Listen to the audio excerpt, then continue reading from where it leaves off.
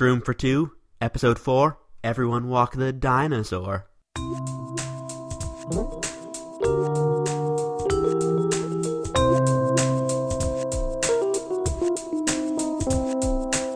Hey everybody, welcome to Shroom for 2, the Plants vs. Zombies Heroes podcast where we're talking about Set 3.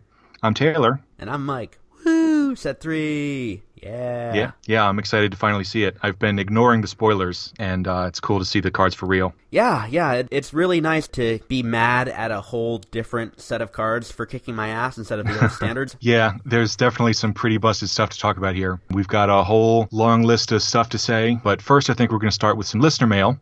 We got 2 pieces of listener's mail this week, so if that trend is any indication, about a year from now, we'll be spending the entire episode on it. First, listener Jacob asks what sneaky hero we think would pull off the best Conjure deck. What do you think about that, Mike? Well, a Conjure deck, I assume, is just abusing the discounts from Dr. Spacetime, and I only have one of those, so I don't have a lot of first-hand experience with that kind of shenanigans, but I'm looking at Neptuna as my preferred hero for that, mostly because of Escape Through Time, but also now because of the Zombie Middleman, and the Hardy class is now even better than it was before, and it was already really good. And right. If you think of a Dr. Spacetime Conjure deck, you're probably thinking of Huge Giganticus or of Super Brains because of the fun of Thinking Cap. But right. Neptuna has, fun things going for it, like Gravestone and sports decks where they don't really think of this coming. Neptuna is also just really awesome in general, and you can have all kinds of fun shenanigans with its pop a dude back into your Gravestone superpower, or giving it that fancy new treat that will give a guy extra health to keep Spacetime alive even longer. Right, yeah, I think you're definitely right on the money with abusing Dr. Spacetime, and certainly the new Barrel Full of Barrels card is extremely good, as I'm sure we've all lost a couple high-toughness creatures to that, seemingly unfairly over the last few days. And any card that conjures a card that costs 1 is very, very good with discounts. So something like Escape Through Time, you'd be able to loop, Escape Through Time over and over again until you get something that's not that, or even just being sure to always have one of those to save a guy because the discount sticks around even if Space-Time goes away. I do think that a Brainy deck would be better, though. As you said, Thinking Cap conjuring 0-mana superpowers is pretty bananas, and Mad Chemist plays right into that, and that's another very strong Brainy conjuration card. And if you're just trying to get maximum possible discounts, Triplication draws you 3 cards that end up getting discounted. And so, given that Imp and Gargantua are very pushed subtypes, like very strong subtypes, you're going to probably get good cards off of those. Either that or the Imp is going to be so cheap that you can use it as a shield or something. And I think that Huge Giganticus's just general powers are very strong at getting the board and keeping hold of it. Absolutely. And that's what you want to do to be able to protect your creatures that enable the conjuration. So that would be my vote if I had to do it. Yeah, thank you for the question, Jacob. Yeah, I'll be sure to try to make a deck like that sometime in the next week. Yeah, I might go and craft a couple of Dr. Spacetimes since I'm not going to be buying any more Galactic Gardens packs anytime soon. Yeah, I only have one of those as well. How many Thinking Caps do you have? I have 4. I only got 3. I don't think you'd want to play more than 3. I haven't actually made a deck with Thinking Cap in it yet. It's quite clunky if you're not if you're not getting a conjuration discount. Taking turn 4 off to just play that, especially now that everything's so much faster. That's too big a hit for me. Also, Neptuna has Zombology Teacher, which will help make your things even cheaper if they're tricks. Oh yeah, that's right. I forgot about that. That's a really crazy card. Yeah, I might need to go and make a couple of those. I'm feeling a little bit of remorse for not buying them when they were available because that card might actually be awesome. Yeah, and the bummer, especially because with Set 3, it seems like they have made it so that the cash only cards like Hot Date and Zombology Teacher are going to permanently cost 2,000 rather than sort of slowly cranking down to 1,000 like the rest of the event cards do. Yeah, feels bad. Yeah, it does, but whatever. Okay, so again, thank you, listener Jacob, for the good question.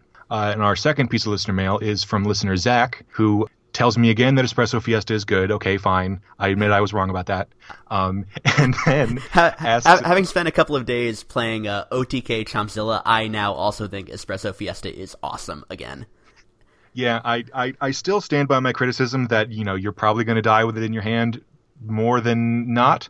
but it's definitely good at winning games, especially now that Magnifying Grass is cheaper, and we're going to get Pumpkin Boy for sure now. And they changed the block meter interaction, so if like your second Espresso Fiesta bonus attack triggers the block meter, your third one will happen after the meter resolves. So really? Yeah.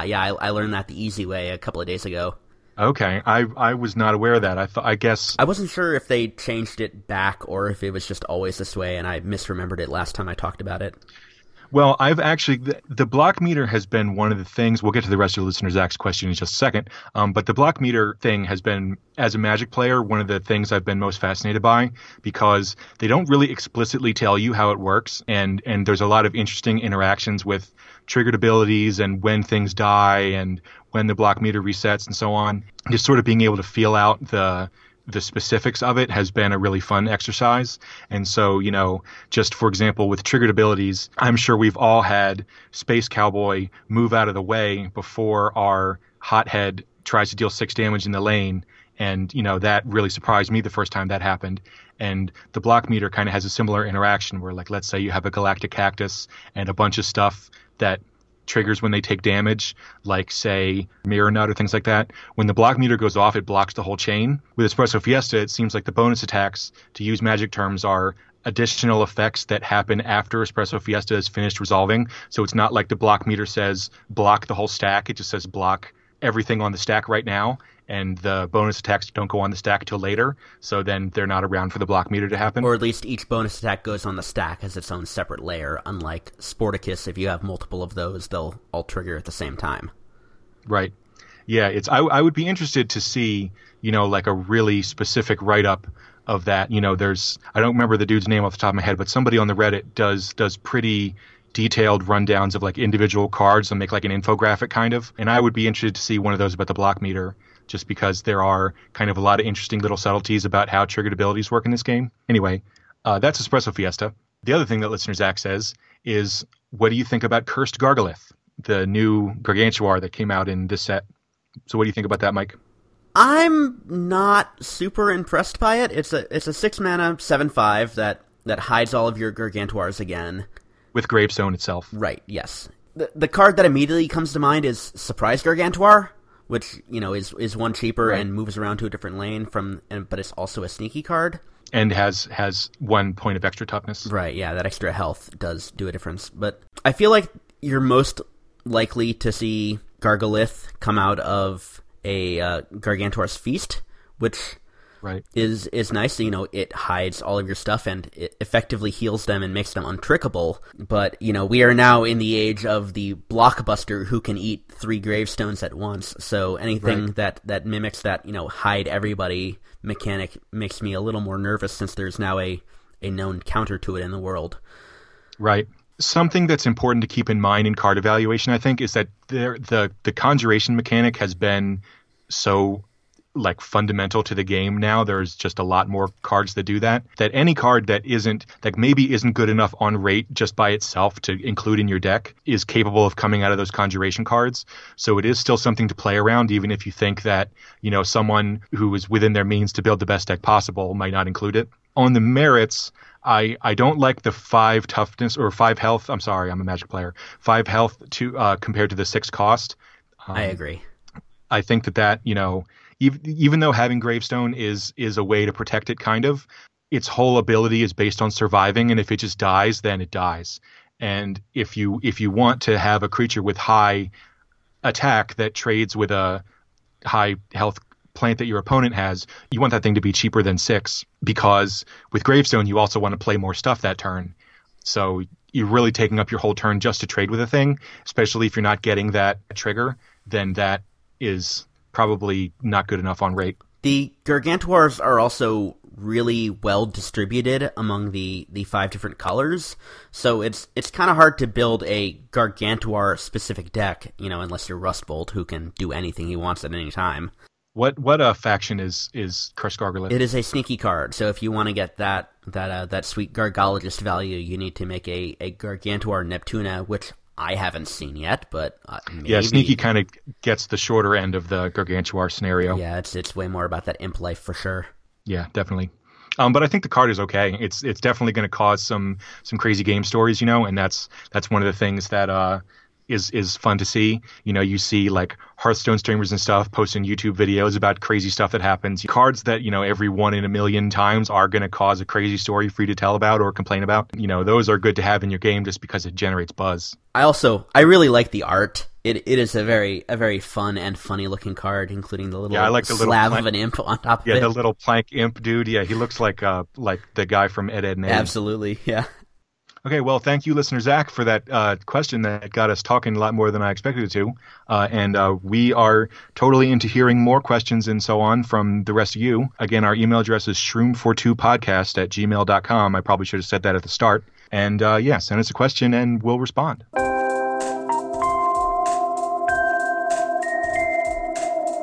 Moving on, a handful of older cards got buffed or nerfed accordingly, and the first and foremost in everyone's hearts and minds is the Clickbee, which will now get 1 sun more expensive each time you play one. Yeah, well-deserved, I think. You had to do something about it, for sure. I think it is still a really good card. Yeah, I absolutely will be keeping mine. Yeah, same here. You're not going to get that best case scenario of playing 3 of them by turn 2 anymore, but it is still a very good deck to have if you're thinking in a little bit of a longer term gameplay instead of like it is not as good an aggro card for sure anymore, but it is still a very good green card that synergizes well with all of the P stuff and all of the bean stuff. Yeah, that's right. It's still two very relevant creature types. And, if you just think about square +1 stats, you know what I mean? Like a 1 mana 2/2 or a 2 mana 3/3. Those are pretty much good all along the chain. Maybe once you get to a 6 mana 7/7, that's not good enough to just put in your deck anyway. But it's your 6 mana 7/7 that's still a 1 mana 2/2 is, I think, quite strong. Absolutely. All right, Venus Flytrap Planet got in my opinion, a little bit of a nerf, and in your opinion, a lot of bit of a nerf, right? That's right. We disagree about this. I think that it's terrible now. I don't think that I'm going to be playing it, really, because I think that the infinite combo, which was, first of all, not infinite given how the super block meter works, and second, I think really got defanged when they changed Heartachoke to only work if it survives. Now I think that given that they can just turn off Venus Flytrap Planet by playing a bigger creature, its whole advantage is diminished. I think it still has a place in a control solar flare deck where you're playing things like Dandelion or Kernel Corn that do a lot of damage immediately when you play them. It's not the same wombo combo trigger with Heartachoke that it used to be, but I think it still is a very good way to heal a lot in one turn. I just don't think that you're going to trigger it all that often. I mean, especially given that a lot of what was so good about it was being able to play a strike-through creature that was going to die.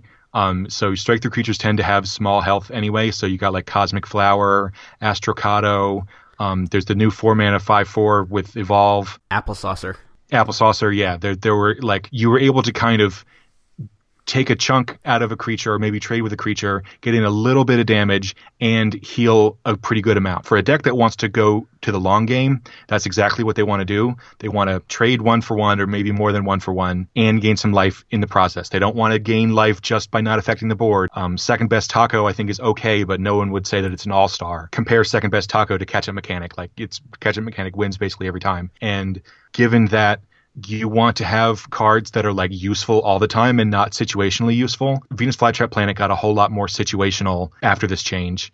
And so given how fragile it was, costing 4, I don't think that I'm going to be playing it anymore. It's probably not the worst thing in the world that healing decks got a little bit weaker. Yeah, I mean, I wonder, too, how much this change was instigated by, the reaction on Reddit versus the actual stats of how often it won, because a very real trade-off that game designers will make in games like this is to balance power level versus perception of power level. And so if a card looks amazing but then only plays okay, it's going to cause people to really blame it a lot when they lose if they see the card, even if the thing that you actually lost to was something better or like something, sort of less assuming and more consistent.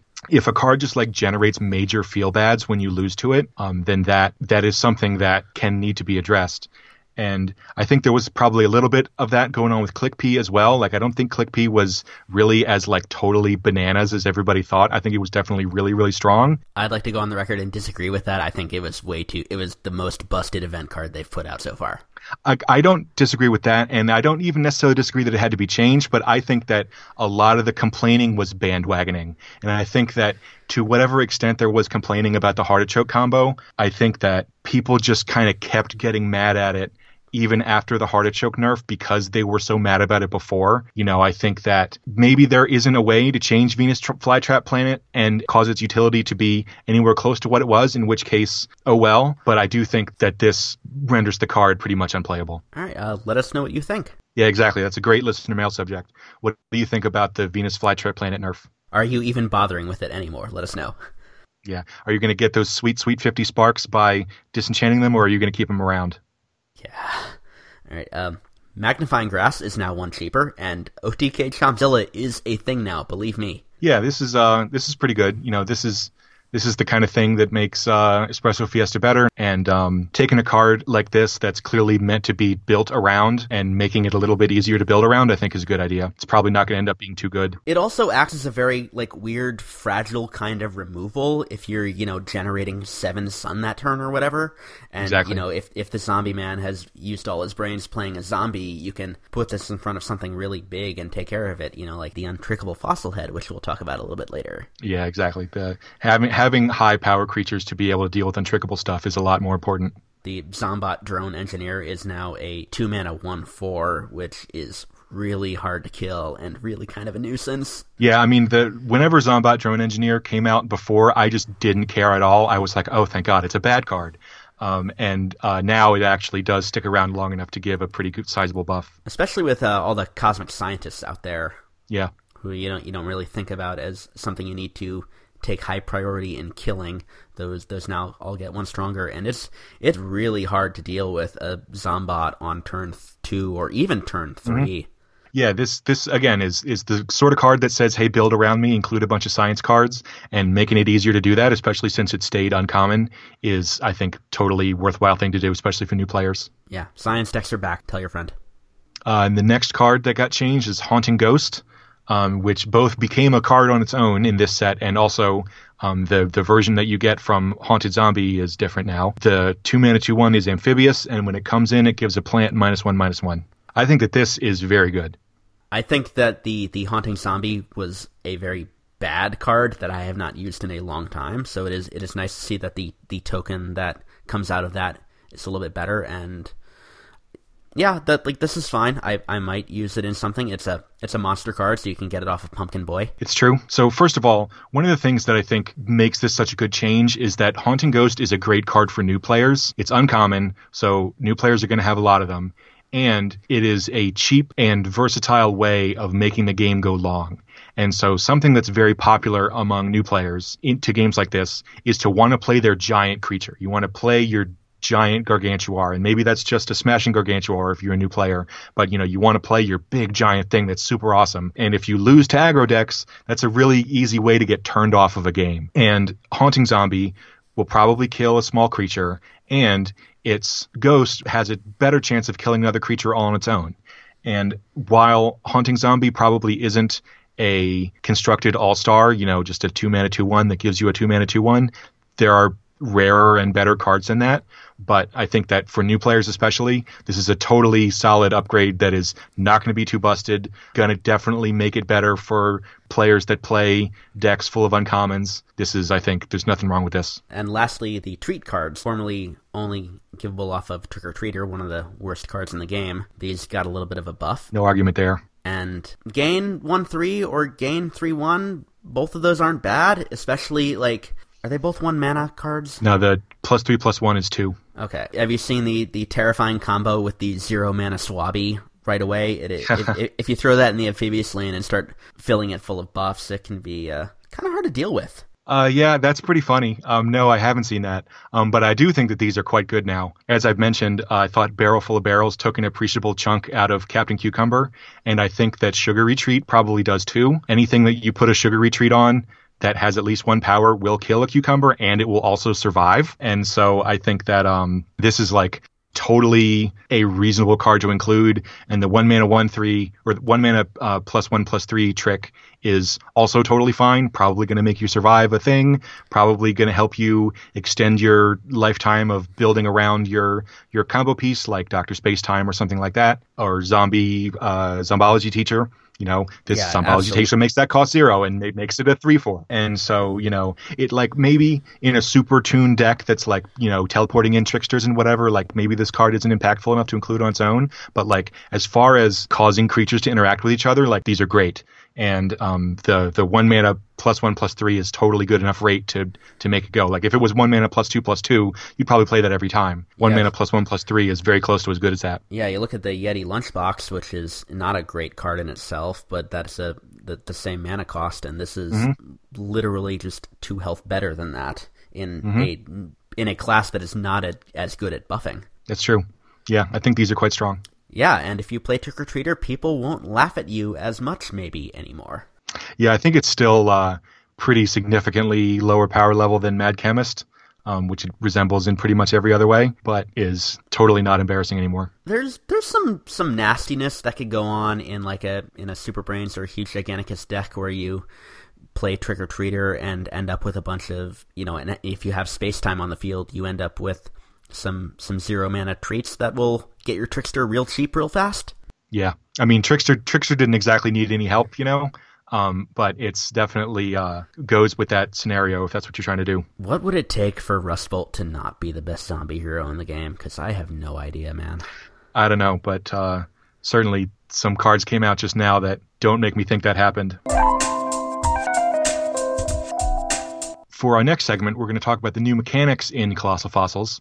The first one of those is Evolution. This goes on zombies and plants, and it says X Evolution, play me on top of whatever to get a bonus effect. So something with plant evolution gets played on a plant, do a thing. What do you think about this mechanic, Mike? This is really interesting to me because it might reshape how people build their decks to include more cheaper creatures for evolution fodder. Agreed. We've seen it already with Middleman going in there as a great 1 mana draw card, and also if it survives, you can play Fossilhead over this and upgrade it real big huge. Yeah, we'll get to that a little bit later. We've got a little bit more to say about that. But yeah, I totally agree that it's going to change the dynamic of designing decks. It adds a new dimension to this game that a lot of other games that have worked like it have had, in that you can overwrite your creatures with other stuff now. Most games that work like this, you can just overwrite anything with anything, but in this case you can only use cards with evolution to play on top of an existing thing. And I really like that because as anyone who's played, Imp Throwing Imp or any other thing like that,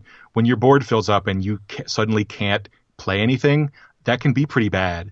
And it definitely feels bad, especially for new players. I think this is going to sort of make the game more dynamic for people that really want to metagame and think about what their opponent might have.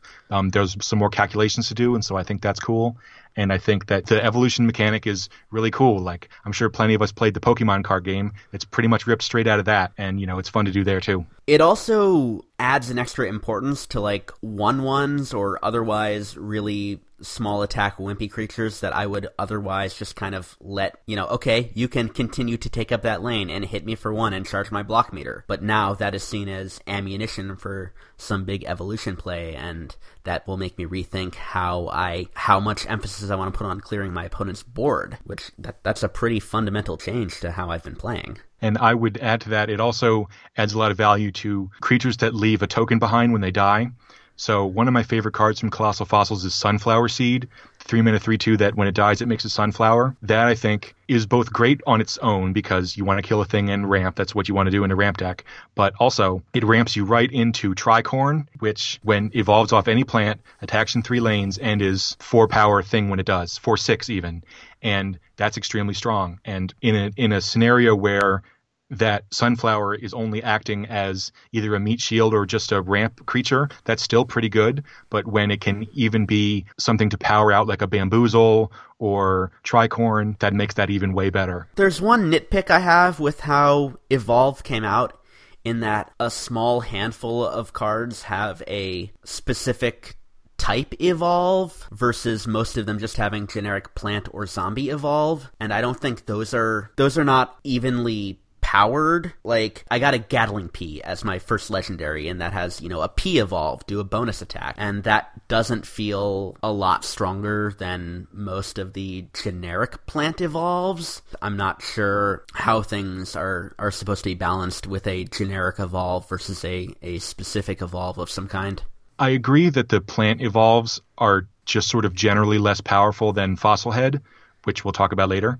But I think that having the thing that you evolve need to be specific is a very important design piece. Maybe they should have pushed the plants a little bit harder, but it creates a deck building dynamic, and something that can really turn players off, something that's really turned me off from games, is when like the possibility space of what your opponent's able to do is just like unfathomably vast.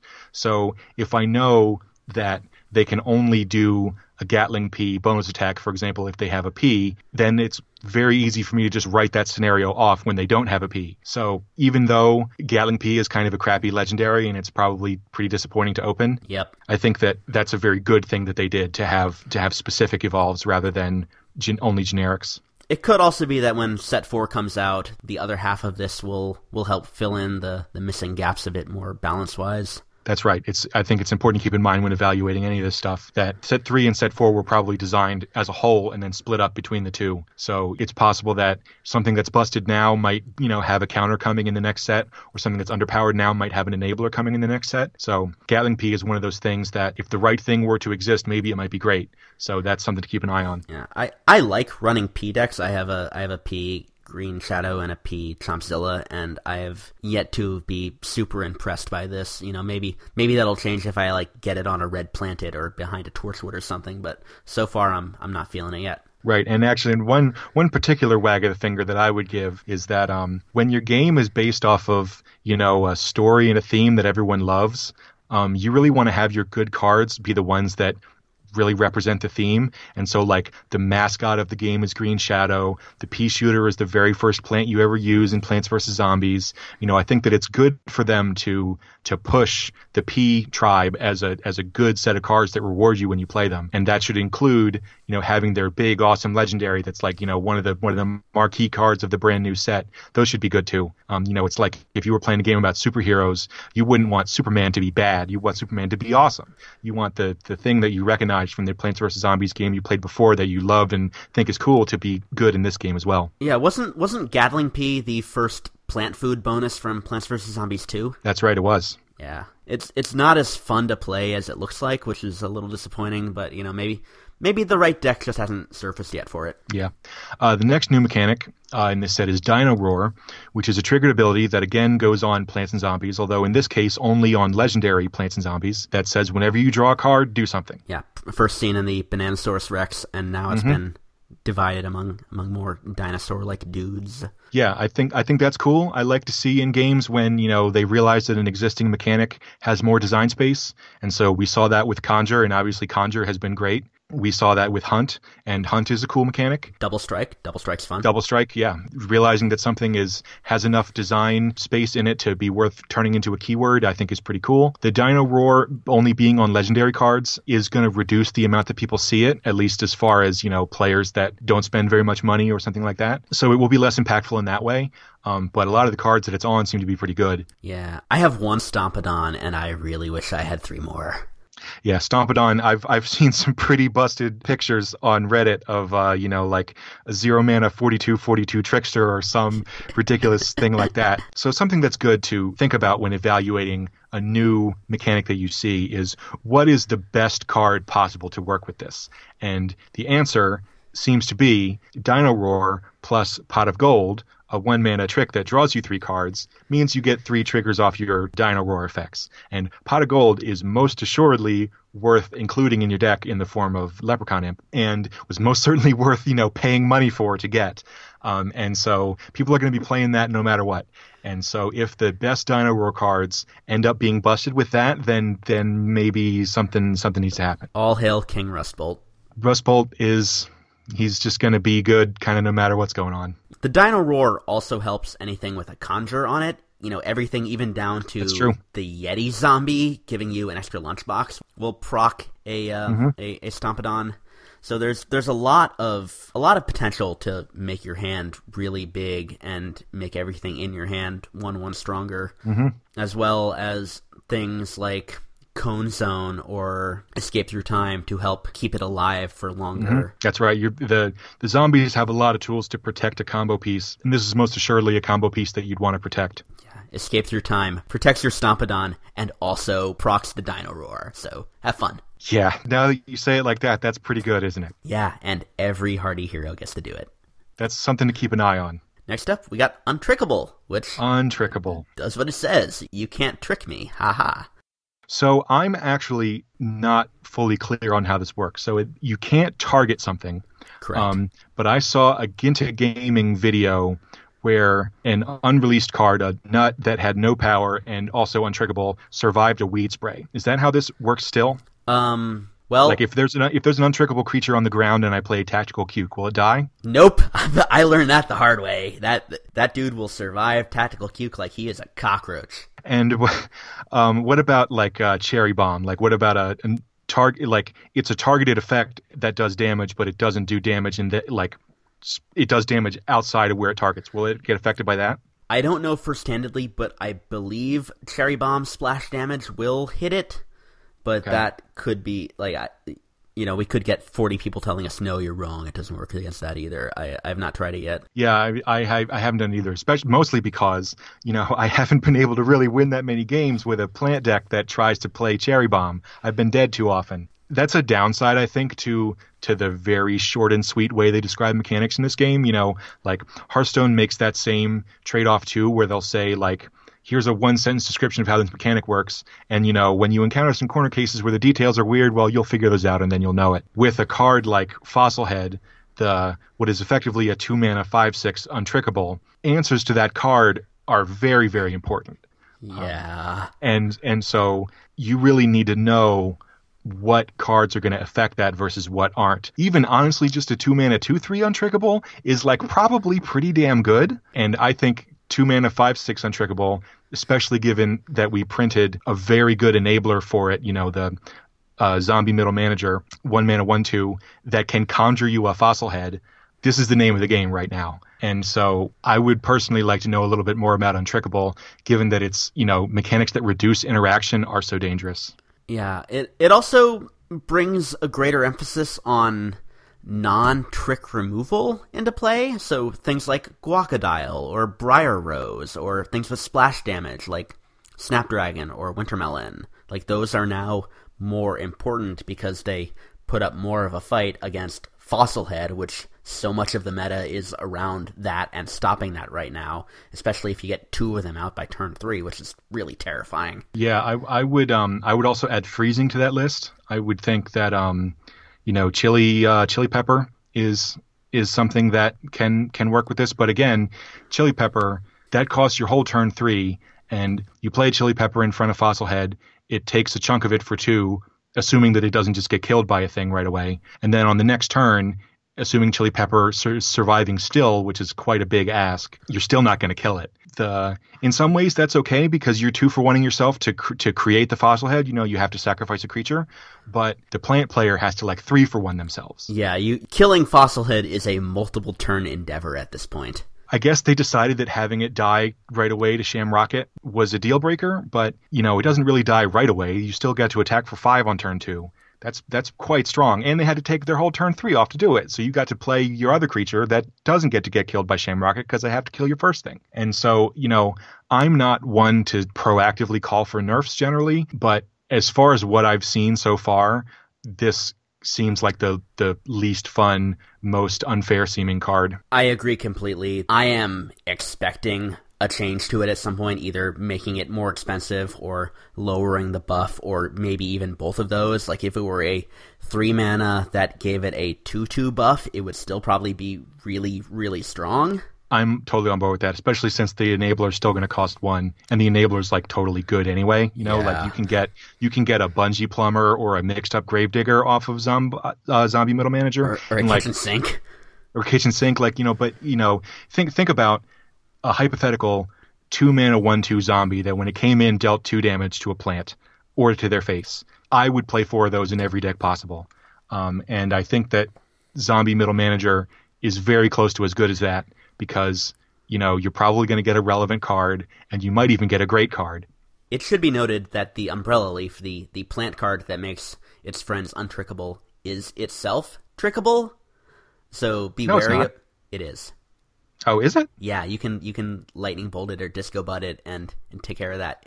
Oh, look, it says other plants here and next door are untrickable. Okay, there so you you're go. right. Also, Umbrella Leaf works really well in an Onion Rings deck. Yeah, that's pretty good. One last thing about untrickable. There's an inherent unevenness about untrickable things because zombie cards can be deadly, and that is a very true. Very effective non-trick way to kill something. Between Barrel of Barrels or Toxic Waste Imp or Laser Base Alpha, those are all really, really prevalent right now in the meta, and they eat untrickable things for lunch, whereas plants don't have those extra kind of tools against untrickable things. Yeah, I honestly expected them in this set because I knew Untrickable was coming. I wasn't able to avoid spoilers that much.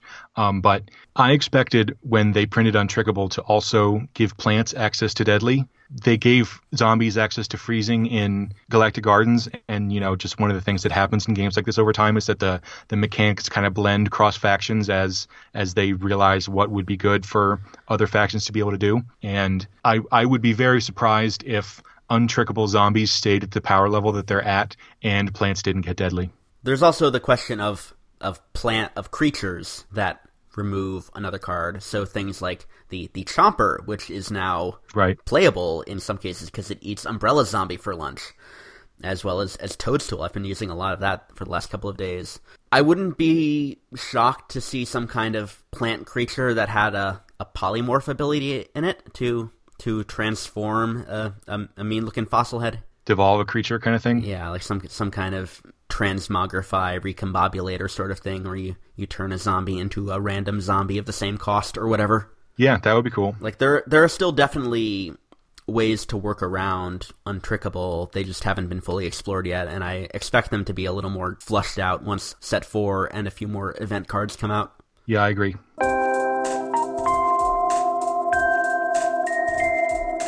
Okay, so for the card of the week this week, we got a lucky reprieve since we've already talked about Pumpkin Boy pretty much for as long as we really need to in episode 2. So if you want to see what we think about Pumpkin Boy, listen to episode 2. Only now there's a couple more monsters. That's right. There are some pretty good monsters that got printed in this set, so if that was bad before, then it got worse now. We'll get to finally find out what Pumpkin Boy is like pretty soon. But there's plenty of other new cards for us to talk about. That's right. And so we've each picked one card from the new set to highlight. We've already talked about plenty of cards before, but we've got 2 cards here that we haven't mentioned yet. So Mike, why don't you go first? All right. My pick for card of the week is Zomblob, the brainy 3-mana 1/5 with Bullseye, where if you evolve it, it gains 1 attack for every brain you've gained for that turn. And when I first looked at it, I thought, oh wow, that is all kinds of busted and leads to some crazy 1-turn kill combos.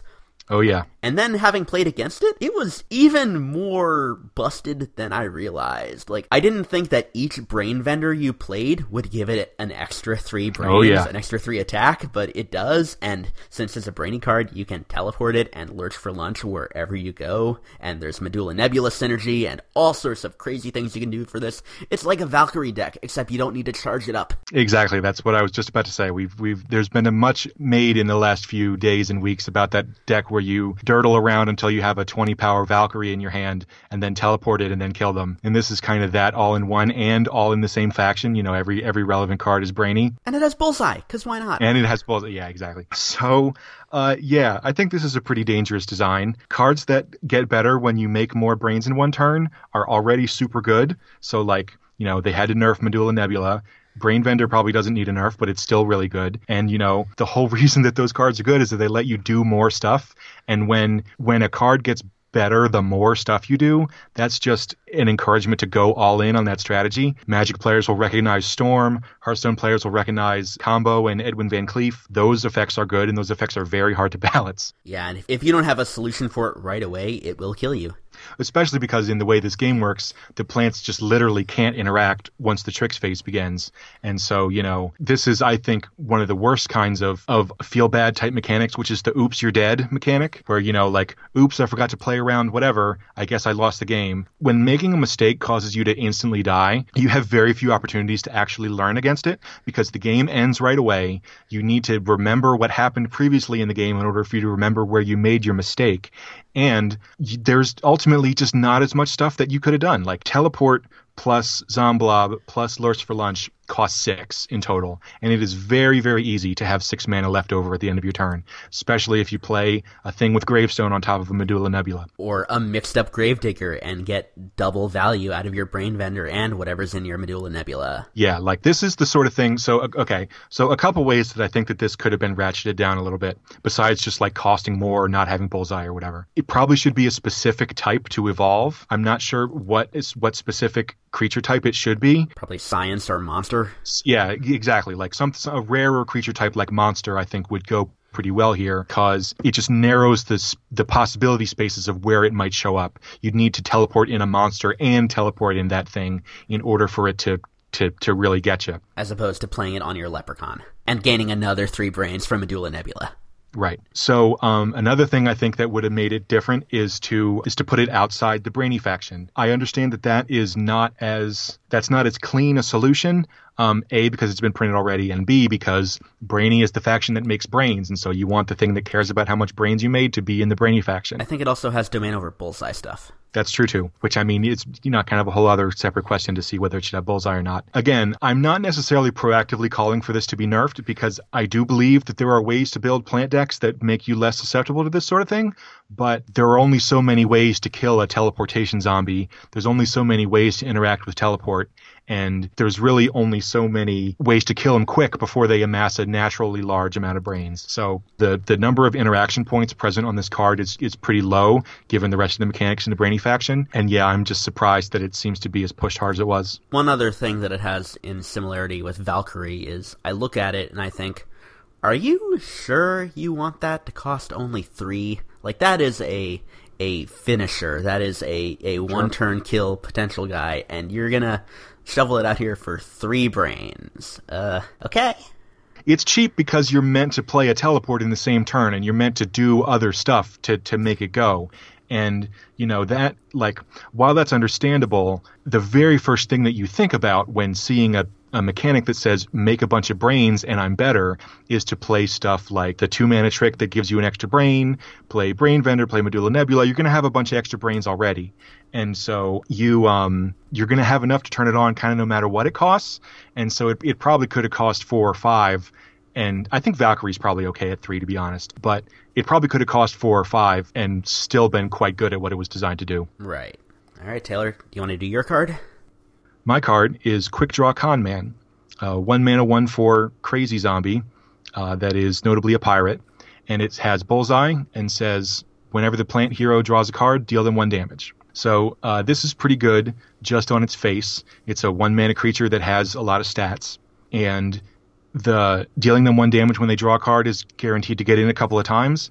But the thing that really makes me surprised about this is that it's a pirate. So the 2 mana 2/2 pirate lord that when it says whenever a pirate connects, it gets +1/+1. This triggers that. So whenever they draw a card, this guy gets +1/+1, and it gets +1/+1, increases its health, so it's harder to kill. It's got Bullseye, so you're getting extra value there, and it gains strike through from Captain Flameface. And so this just has a lot of the monikers that someone would think that this card is going to be good. High stats for its cost, relevant creature type, triggered ability that gets you value and doesn't cost you any resources to do. Yeah, I think this is going to be strong. Pirate Infinity, now officially a thing. Oh yeah, definitely. Also, speaking of the pirate decks, we should mention that the Barrel Full of Deadbeards got reverted back to its old form where it spits out a 4/3 instead of the give everyone strike through guy, which is now Captain Flameface. Yeah, I wonder why they did that. That's okay. I don't really have any opinions on that. Who knows, man? But one of the things that we talked about on the show when the new Captain Deadbeard happened, which is now Captain Flameface, as Mike said, was that it's good enough just to include as a card, like without bothering to do pirate synergy. And this, I think, is exactly the same thing. 1 mana 1/4 with Bullseye that just does him a damage is good enough to include anyway, especially since its high health means it's going to stick around to evolve stuff. And the fact that it synergizes with the Pirate Lord is just gravy.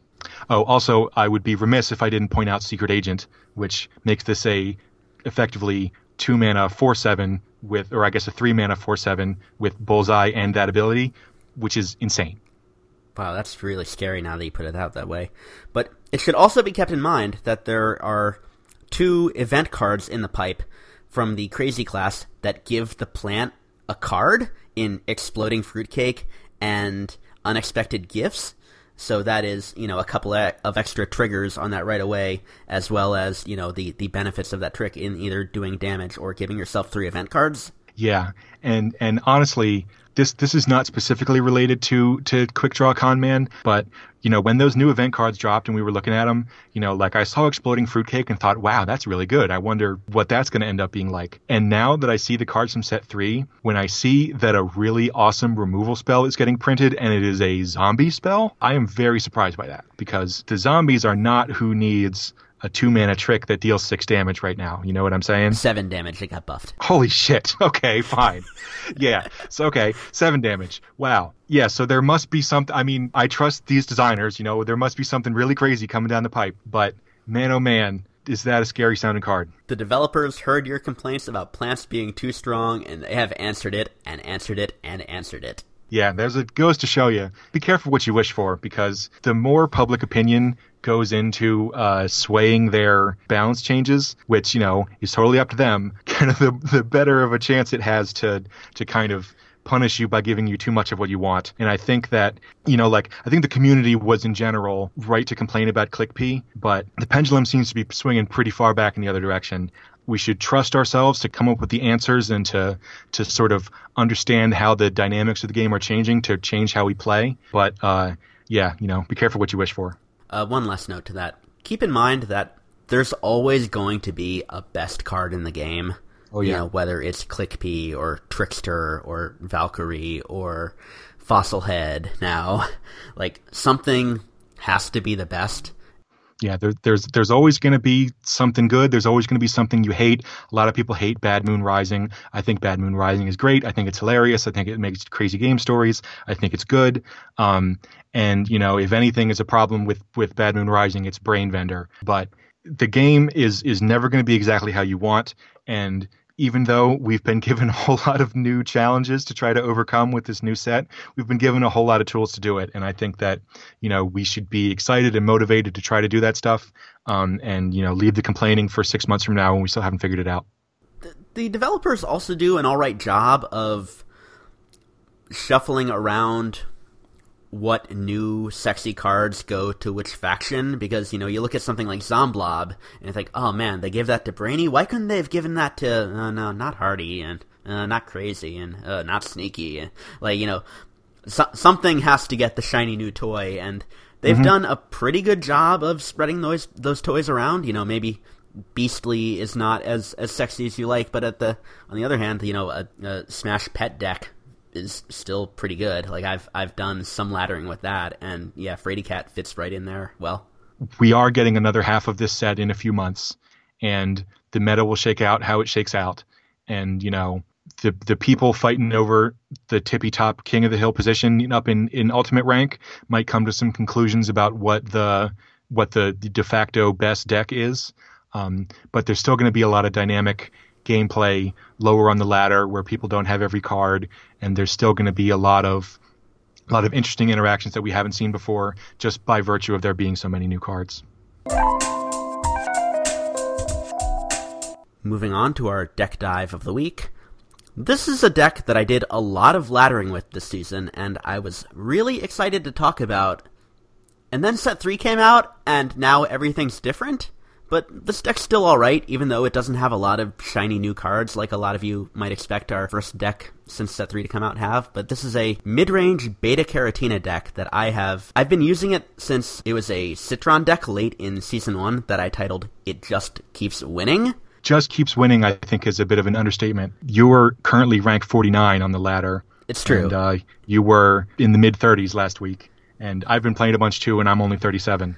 Yeah, this deck did wonders for me going all the way up. There's a lot of really big creatures that hit for like 4, 5, 6 damage at a time, as well as some nifty early game shenanigans. Starting off, it has Forget-Me-Nuts, which is really good. If your opponent doesn't play a creature on turn 1, they're pretty much a turn behind for the rest of the game, which lets you develop your board either with Beta-Carotina's superpowers, which I think are all really nice to have. Agreed. They're all proactive and they're all very strong. I don't feel bad about playing any of them on turn 1, whether to block a cheese cutter or, add 2 cards to my hand.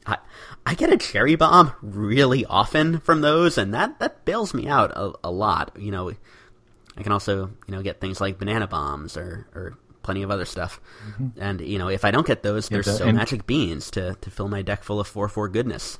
One final note on Forget-Me-Nuts. We've been talking a whole bunch right now about tricks and tricksters and teleports and whatever, so interacting with that mechanic is pretty strong right now. Forget-Me-Nuts works really well on a turn 1 play, but also as a way to keep your opponent from playing Going Viral, which is another really big, influential, will swing the game in the zombies' favor card. So if you notice they have 3 brains left and they're playing a Hardy class, throw down a Forget-Me-Nuts and throw off all their plans. It feels really good. Yeah, that's something that I don't think we've really talked about that very much on this show, but the art of knowing when not to play a card is a very important thing. And so, as you just said, even if Forget-Me-Nuts, just like a random Forget-Me-Nuts on turn 5, wouldn't be very strong, then maybe if you draw one and you don't have really anything good to do with it, you should save it for an interaction point like that to show up. Absolutely. One of the new set 3 cards I put in there was the Pair Pal, the 2/2 amphibious with Team Up, because it is a wonderful counter to Toxic Waste Imp, but also a very nice both protector of a card like a Forget-Me-Nuts or a Sporticus, as well as adding an extra 2 damage in from a lane, which is really nice. Mm-hmm. My favorite combo in this deck is on turn 4, dropping a Galactic Cactus and a Grizzly Pear Cub. It does both field clear and gives you a thing with 5 attack in the amphibious lane, which will help you get ahead in life point total real fast. Yeah, broadly speaking, I would say that this is a Galactic Cactus deck. You've got plenty of stuff in here that goes well with it, and Galactic Cactus is just very, very strong. It was the first card I crafted from set 2, and I have no regrets about it. Oh yeah, it's great. Over the time, a lot of event cards have come out for the Guardian class that have lifted it from just a support faction to a I can kind of do everything now faction. It has Shamrocket, which is one of the best removal cards in the game. It has Grizzly Pear Cub, which, works 2 for 1, as well as giving you a big statted creature on turn 3 and also killing something of theirs with 1 health. It has Tough Beast, which I think is one of the best cheap big cards in the game. I will play that and get a 6/2 with armor and still feel really good about it. Yeah, let's talk about your distribution of large creatures, because you're clearly trying to stick a finisher to end the game. And so your components here are 3 Tough Beats, 2 Brainana, 2 Wintermelon, and 1 Dragon Fruit. So talk about those choices. Well, I like Brainana because it is a really good way to take care of Bad Moon Rising. It is a really fun, haha, I'm going to skip your turn now card, and another thing you can play in the water lane and do 4 damage. Wintermelon, it used to cost 7, and now it only costs 6, and it's really good now. It can take out 3 things, it can freeze untrickable guys, it can protect the lane behind it to, free up your Grizzly Pear Cub or your Hibernating Berry for an attack of its own, and Dragon Fruit's just awesome. I have 1 of them. I wish I had more. It feels so good to play.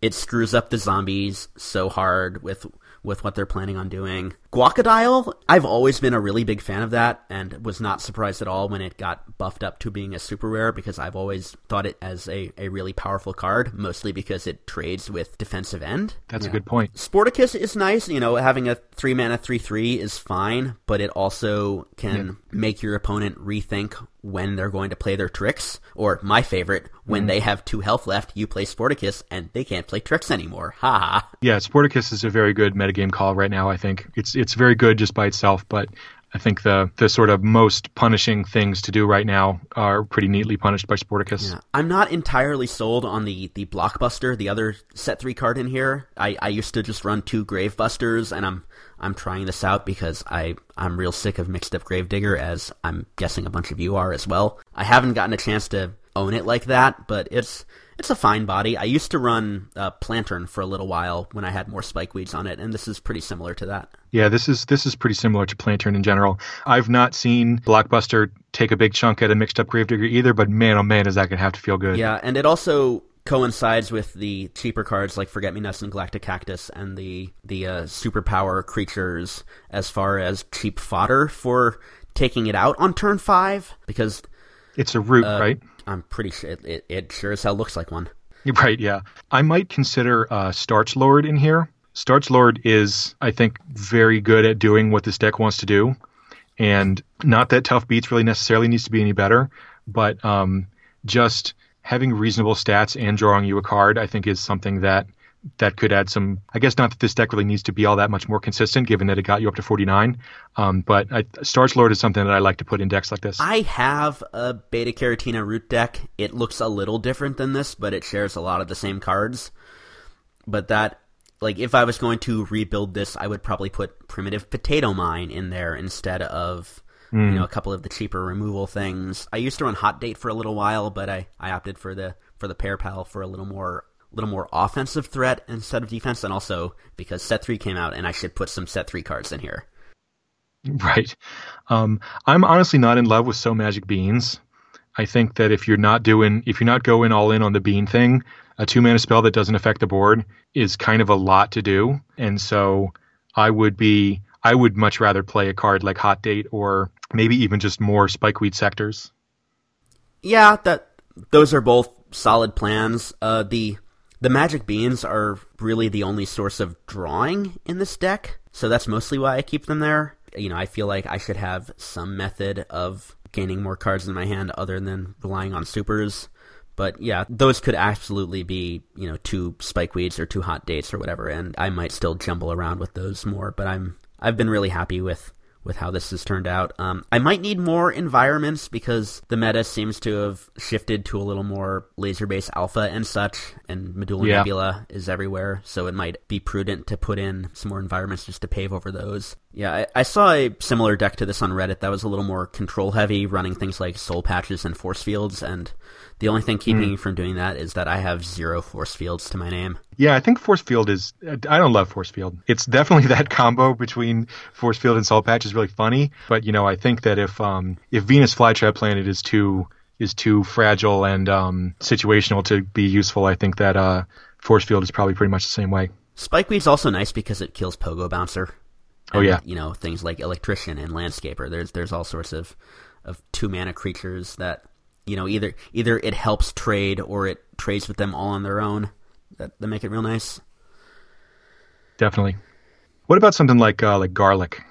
Once again, I think that has more of a home in a root deck. Like that would make sense with Starch Lord and things like that. I like the 1-drops I have right now, and between Forget-Me-Nut and Galactic Cactus and BC's superpowers, my early game is mostly taken care of. Yeah, I'm not going to argue there. Garlic also seems like it belongs more in a Picanolith style deck, in my opinion, just for the way it's statted. That's reasonable. And I did finally get 1 Picanolith I bought the Diamond tier pack that gave you 4 guaranteed legendaries, and I got a Picanolith from that. I haven't messed around with it yet, but I might soon. Yeah, Picanolith is fun. But yeah, this congratulations on getting all the way up to 49 in what has it been, 2 weeks, 3 weeks since the ladder reset? Yeah, 9 days. Yeah, that's bananas, and I don't know how much more you play than me. It can't be that much more, and so you must really have something that works here. Oh, I have a question for our listeners. Sometimes when I'm queued up against somebody, they will stall out and forfeit right when their mulligan phase is still going on. And I don't understand people who do that. Like, is it just I mulliganed bad, so I'm going to quit? or like a disconnect thing that I'm just been the beneficiary of way more than it's hurt me. Like, I don't understand that. So if you're one of the players who will mulligan and then not even stick around for turn one, let us know. Yeah, I personally, I don't think I would admit to that myself if I were to rage quit in such a way. But if that's something that you do, please let us know. Yeah, I've won a decent share of games on ladder because they just decided I don't actually want to play, and I don't know whether to credit that to bad mulliganing or problems with the Android version or what. Oh, sure. Yeah, it could be like a connectivity thing. I mean, I certainly won my fair share of games by playing a turn one click P and having my opponent pack it in. That's something else, but yeah. All right, well, Nice deck, man. Congratulations on, I'm sure, being at ultimate rank by the next time we I will record. also say that laddering has been a lot tougher since Set 3 came out. Like, I think I was 47 when Set 3 rolled, and since then I've been getting my ass kicked way more. So, your mileage may vary a bit, but I've had a lot of fun playing this deck. All right, well, cool. All right, well, everybody, thank you for sticking with us for our extra long Set 3 debut show. We hope you had as much fun as we did, and Set 3 just came out, so we figured you guys want to hear more about your favorite card game as well as we want to talk about it. Yeah, send us cards that you'd like us to talk about. We'll probably have some more random cards to talk about during the Card of the Week segment next time as well. Yeah, we've all been waiting for this for a long time, and game is certainly quite different now. We'd like to hear your opinions and what decks do you like? What decks did you have before that aren't good anymore? Different things like that. So yeah. What's some crazy stuff that's happened to you with all these fun new cards? Exactly. Crazy game stories. That sort of stuff. We'd love to read those on the show. So let us know about that. Hell, send us some deck recipes. Why not? Yeah, I liked our little discussion about, who builds the best sneaky conjuration deck. And so, if you have any other prompts like that, throw them our way. That's shroomfor2podcast@gmail.com. Shroom42podcast@gmail.com. And as we mentioned last time, we're on iTunes now. If you want to subscribe to our RSS feed, you can do that. Find that in Apple Podcasts or whatever pod catcher you use. But anyway, we've got that podcast there. If you've got any constructive criticism, please email it to us rather than leaving us an angry review. This has been a lot of fun, and I hope you guys are here with us next time. So until then, I'm Taylor. And I'm Mike.